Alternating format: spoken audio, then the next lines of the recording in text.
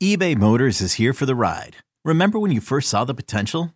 And then through some elbow grease, fresh installs, and a whole lot of love, you transformed 100,000 miles and a body full of rust into a drive that's all your own.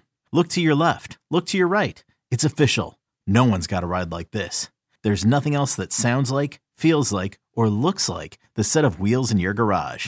With over 122 million parts, you can make sure your number one ride or die stays running smoothly. So there's no limit to how far you can take it. Brake kits, turbochargers, engines, exhaust kits, roof racks, LED headlights, bumpers, whatever your baby needs, eBay Motors has it. And with eBay Guaranteed Fit, it's guaranteed to fit your ride the first time, every time, or your money back. Plus at these prices, well, you're burning rubber, not cash. Keep your ride or die alive at ebaymotors.com. Eligible items only. Exclusions apply. Hello and welcome to the Wildcat Scoop podcast. I'm your host, Shelby Shear, here with Jason Shear. If you forgot his name, he knows his name. Hassan. We are here to preview the Arizona men's basketball game against Utah on Thursday night. It is a late tip-off. What time is it at, Jason? 9 p.m. It's your favorite time. Hopefully it goes to triple overtime. What's our little saying for the late night games? Bear down, wake up. There we go. Or bear down, stay up. Bear down, stay up. That's what we're going to be doing tomorrow night. So, jumping in quickly here. Arizona easily defeated Utah McHale earlier this season. What went right in that game? Well, that was actually an interesting game because both teams were missing key players. If you remember, Kerr Kriisa was out for Arizona and Brandon Carlson was out for Utah. Basically, what went right is Utah could not guard Arizona. Arizona was actually 3 of 18 from 3, but still shot 50% from the field. Turned the ball over 16 times, but forced 20 of them. Beat Utah on the boards, went to the line more, and really it was just the difference in defense. Utah could not guard the front court of Arizona whatsoever. Tubelis and Koloko combined to go 21 of 31 for 48 points. Utah only had 64 points. So basically what went right for Arizona is that their offense was pretty much unstoppable to a mediocre defense, and there really wasn't anything that Utah could do. What's interesting is, again, Kerr Kriisa didn't play. Justin Kier got the start in that game and actually played really well with 6 points, 6 boards, and 8 assists to 1 turnover. Utah didn't have Carlson. There's some different guys that are playing now and all that. So it'll, Dusan Mahorcic, for instance, had 10 points that game. And now he's been kicked off the team. So things are a-changing. Brandon Carlson is likely playing for Utah tomorrow. How does that change things? He's good. You can make a legit argument that he's their best player. It's a pretty easy argument to make. He's only played in 20 games this year, but he averaged 13.5 points, which leads the Utes. He averages 6.5 rebounds. He shoots 51% from the field. He's only 30% from 3, but he's still a big dude that can stretch the court and hit threes. He is a legitimately good player. He changes a lot of what they want to do in offense, and they're much bigger when he's playing. He's really, besides Lahat Thioun, who only plays like 11 minutes and fouls quite a bit, he's the only true big man on that roster right now. He's 7 foot, 215. He's legit. He is, he makes that team considerably better. Now, Utah's still not very good, but against Colorado, he dropped 25 points. They don't have a guy that can do that. Played well against Stanford, etc. So he makes that team considerably better. My guess is he'll either guard Koloko or Tubelis, obviously, and at the very least, they have a big body to put in front of those guys, whereas in the first matchup, there was basically nothing that Utah had to offer Arizona's size. What is the individual matchup that you're anxious to see? I'm glad you asked, Shelby. You're welcome, Jason. I don't want to do the obvious answer, which is Brandon Carlson versus we just talked about that. Christian Koloko, although that is the best matchup. It's Carlson versus Koloko, but I don't want to talk more about Carlson.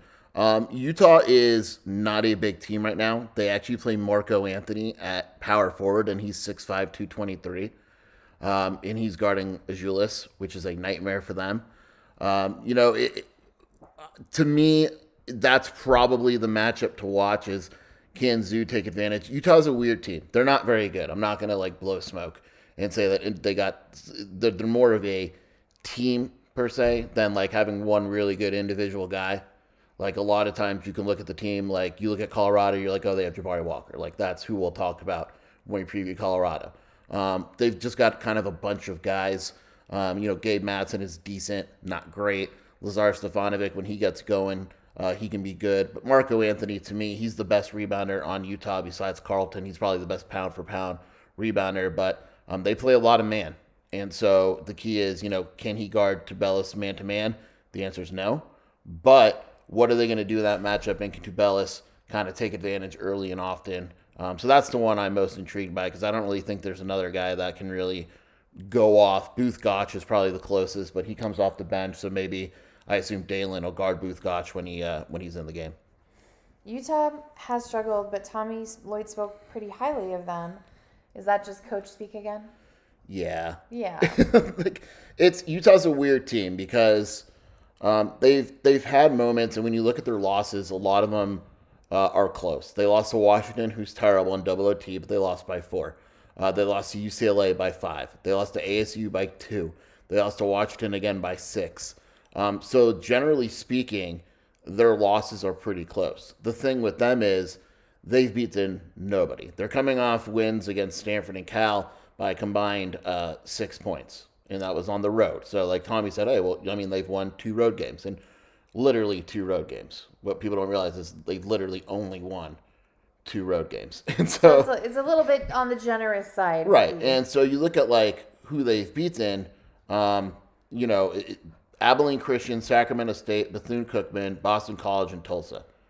And they opened up 5-0. And then they decided to play real teams. And they beat Cal, Manhattan, Fresno State, Oregon State, and then the Bay Area schools, who are both going in the wrong direction, especially Stanford. Do they have some talent? Yeah, like I mentioned, I think Carlson's pretty good. I think offensively, they're not bad. Defensively, they're actually 85th in the country in effective field goal percentage. But they don't force turnovers at all. They don't offensive rebound. They're good from the line, so that's cool. But their 3-point defense is pretty solid, but their 2-point defense isn't. Are there things that are good about them? Their ball movement on offense is actually pretty good. They like I mentioned, there's not that one dominant guy. They spread the ball out. There's not that guy that's going to kill you, but they got a bunch of guys taking pretty equal amount of shots. They can get going a little bit, but I think Tommy Lloyd, you never want to say we should beat the crap out of the team we're facing. A lot of times it's coach speak, sometimes it's not. I think this is one of the cases where it's like, okay, yeah, he respects Utah, they move the ball well, but if Arizona plays their game, Utah's obviously not that great. Well, if Arizona plays their game and they play it the way we think they will, what is your prediction? Now, technically, this is half and half in my rule that it's hard to match the emotion of a game twice in a row. The difference is, as emotional as the Oregon game was, that was the second game of the week. So Arizona got a break in between games, which makes it easier. I just feel like Utah doesn't match up with Arizona at all. Their height is kind of fake. They're actually 21st in average height, but the guys that are bigger on their team, don't play a ton. Like Carlson's big, obviously, but like Raleigh Worcester at point guard, he's 6'4", but he's not very effective. Gabe Madsen is 6'6", not very effective. 6'7" small forward, Lazar, he's okay, but then they go 6'5" at power forward. So Carlson's big, but a lot of times they use lineups that, even though they're big, they don't take advantage of it. Like, I'm saying that they're 21st in the nation in average height, according to KenPom, but in terms of, offensive rebounding, they're 113th, but they also are 234th in defensive rebounding. They're not very good. Their block rate is awful. They're 306th in the nation in block rate. They don't force steals, and so they don't force a lot of turnovers, and they'll go pretty slow. Arizona is the better team. I just don't see, even if Carlson plays, and keep in mind, I'm talking about all this, technically on paper, he's questionable with a sprained ankle. So there is a small chance. Now, we all know Arizona. I expect him to come out with 3 legs, dunk from half court, and put up 80 points. But should he not play, it's obviously a big hit. But let's say he plays, and let's say he equals Koloko. They still have nobody to guard Tubelis. They still have nobody that can guard Ben effectively. I just think Arizona has too much firepower, and the spread is 12. I think I'm picking Arizona by 8, but it's going to be one of those games that is never like close. Like you never say to yourself, "Oh, Utah has a chance in this." So I'll probably go, I don't know, 82-74, Arizona. Yeah. Yeah. But it's one of those games where like it would be a bad loss. It would be a terrible loss. Whoa, okay. It would be horrible. Horrible. It's one of those things too where you think with Arizona this year, oh, it's going to be a blowout. I said we're going to beat so and so by 100. I'm not even going to go that high, but I think they can get to the 90s with this, especially if they don't. Utah doesn't have firepower. We do. I mean, the first meeting 90. they got 82. They go. I'd be surprised if they dropped 90 on the road. We'll see. But I mean, like the loss of Dusan Mahorcic, I believe. It's so confusing, by the way, because we have our Dusan. Right. He only played in 13 games, but like he was good for Utah. Like he was one of their better players. So Carlson, his health is obviously a big deal, and he's 7 foot, but he's skinny. He's 216. David Jenkins at one point was good, but he doesn't even play anymore. Raleigh Worcester is basically, when you watch him tomorrow, think of me on a basketball court named Raleigh. Riley Batten is just getting worse. Is this just like really bad recruiting? Like what happened? Well, it's they have a new coach. Other best player, Pelle Larsson, left. Well, I forgot to mention that. Pelle goes home to Utah. I think it would be hilarious if Pelle scored like 25 points. Well, he had a good game against Oregon and came out Pelle's been clutch killing moments. lately. He's been getting hot right when it matters. So let's see what happens. The Swedish assassin.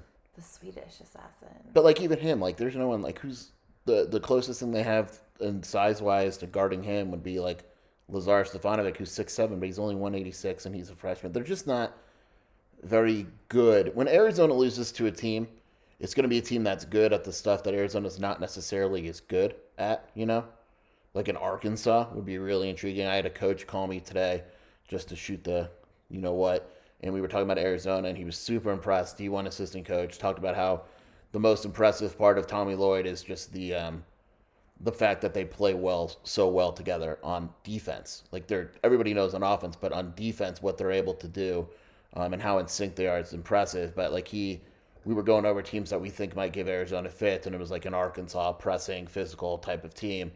Utah's just not that. They're just not that. No. But you got to get the win. And it just feels like at this time of the year, even though there are a lot of upsets, Arizona knows like Oregon could beat UCLA tomorrow night, tonight, whatever, and Arizona beats Utah, and that's pretty much it. Like it's over. That's the season. So I mean, Arizona beats these two teams this week on the road. It's pretty much over. Speaking of future, tournament situations, how's your bracketology going? Glad you asked, Shelby. I screwed up on the last one a little bit. I had Auburn and Kentucky in the same region, so I'll do a new one after Saturday. But there's two teams that are very, very close to being locked for one. I think Gonzaga's a lock. I think that's done even if they lose one more game. They're a lock. Shoot, even if they used to. I think Arizona's really, really close to being a lock. I think if it wins both this week, it's a lock, unless it, Cal or Stanford pull off the impossible at McHale. Not going to happen. Like Arizona losing to USC on the road wouldn't do anything in terms of Arizona's one. And conference tournaments, historically speaking, don't really impact the top overall seeds. After that, it's going to be pretty interesting with Kansas, Kentucky. Michael Luke tried to convince me that Villanova was a 1, and then 4 minutes later they lost. So they're out. Sorry, Mike. But it's going to be but Gonzaga and Arizona are clearly the two closest things to a lock, with Gonzaga being a lock of all locks to be the number 1. But they play San Francisco this week. They got some interesting games. But I'm just ready. I'm done with the regular season, to be perfectly honest with you. Yeah, February should be over. The Olympics are over. Thank God. I mean, yeah. Hey. I mean, super. There was a lot of. This was not a good Olympics, but still makes me sad. Providence and Xavier went 3 overtimes, had a roof leak, had a flagrant, which was a horrible call, had dudes making NBA threes. Great game. And, college basketball is awesome right now. There's a lot of really great moments to come. Ooh, that was really good, huh? Some big heartbreaks. Oh. Can't wait. You want to sing One Shining Moment for everyone? One shining moment. Oh my God. Okay. Yeah, 25 years ago when Arizona won. Best day of my life. Okay. I'm your husband, and your 2 kids are sleeping. Anyway. That's number 1. You guys are number 2 and 3. And 4, I guess, technically. Okay. I'm ride or die. Ride or die Wildcat, babe. You know that. Well, with that being said, hopefully it's good news tomorrow night on the next podcast. We appreciate you for joining us. I'm Jason. I'm Shelby. Bear down. Bear down. Wake up. Post-credit question, Jason Shear. I just noticed you were very blasé, complimentary to Utah just now. You were so mean. You literally said Arizona State, Oregon State, and Cal sucked. Those were your words. Why are you being so nice to Utah? Utah Twitter, super aggressive.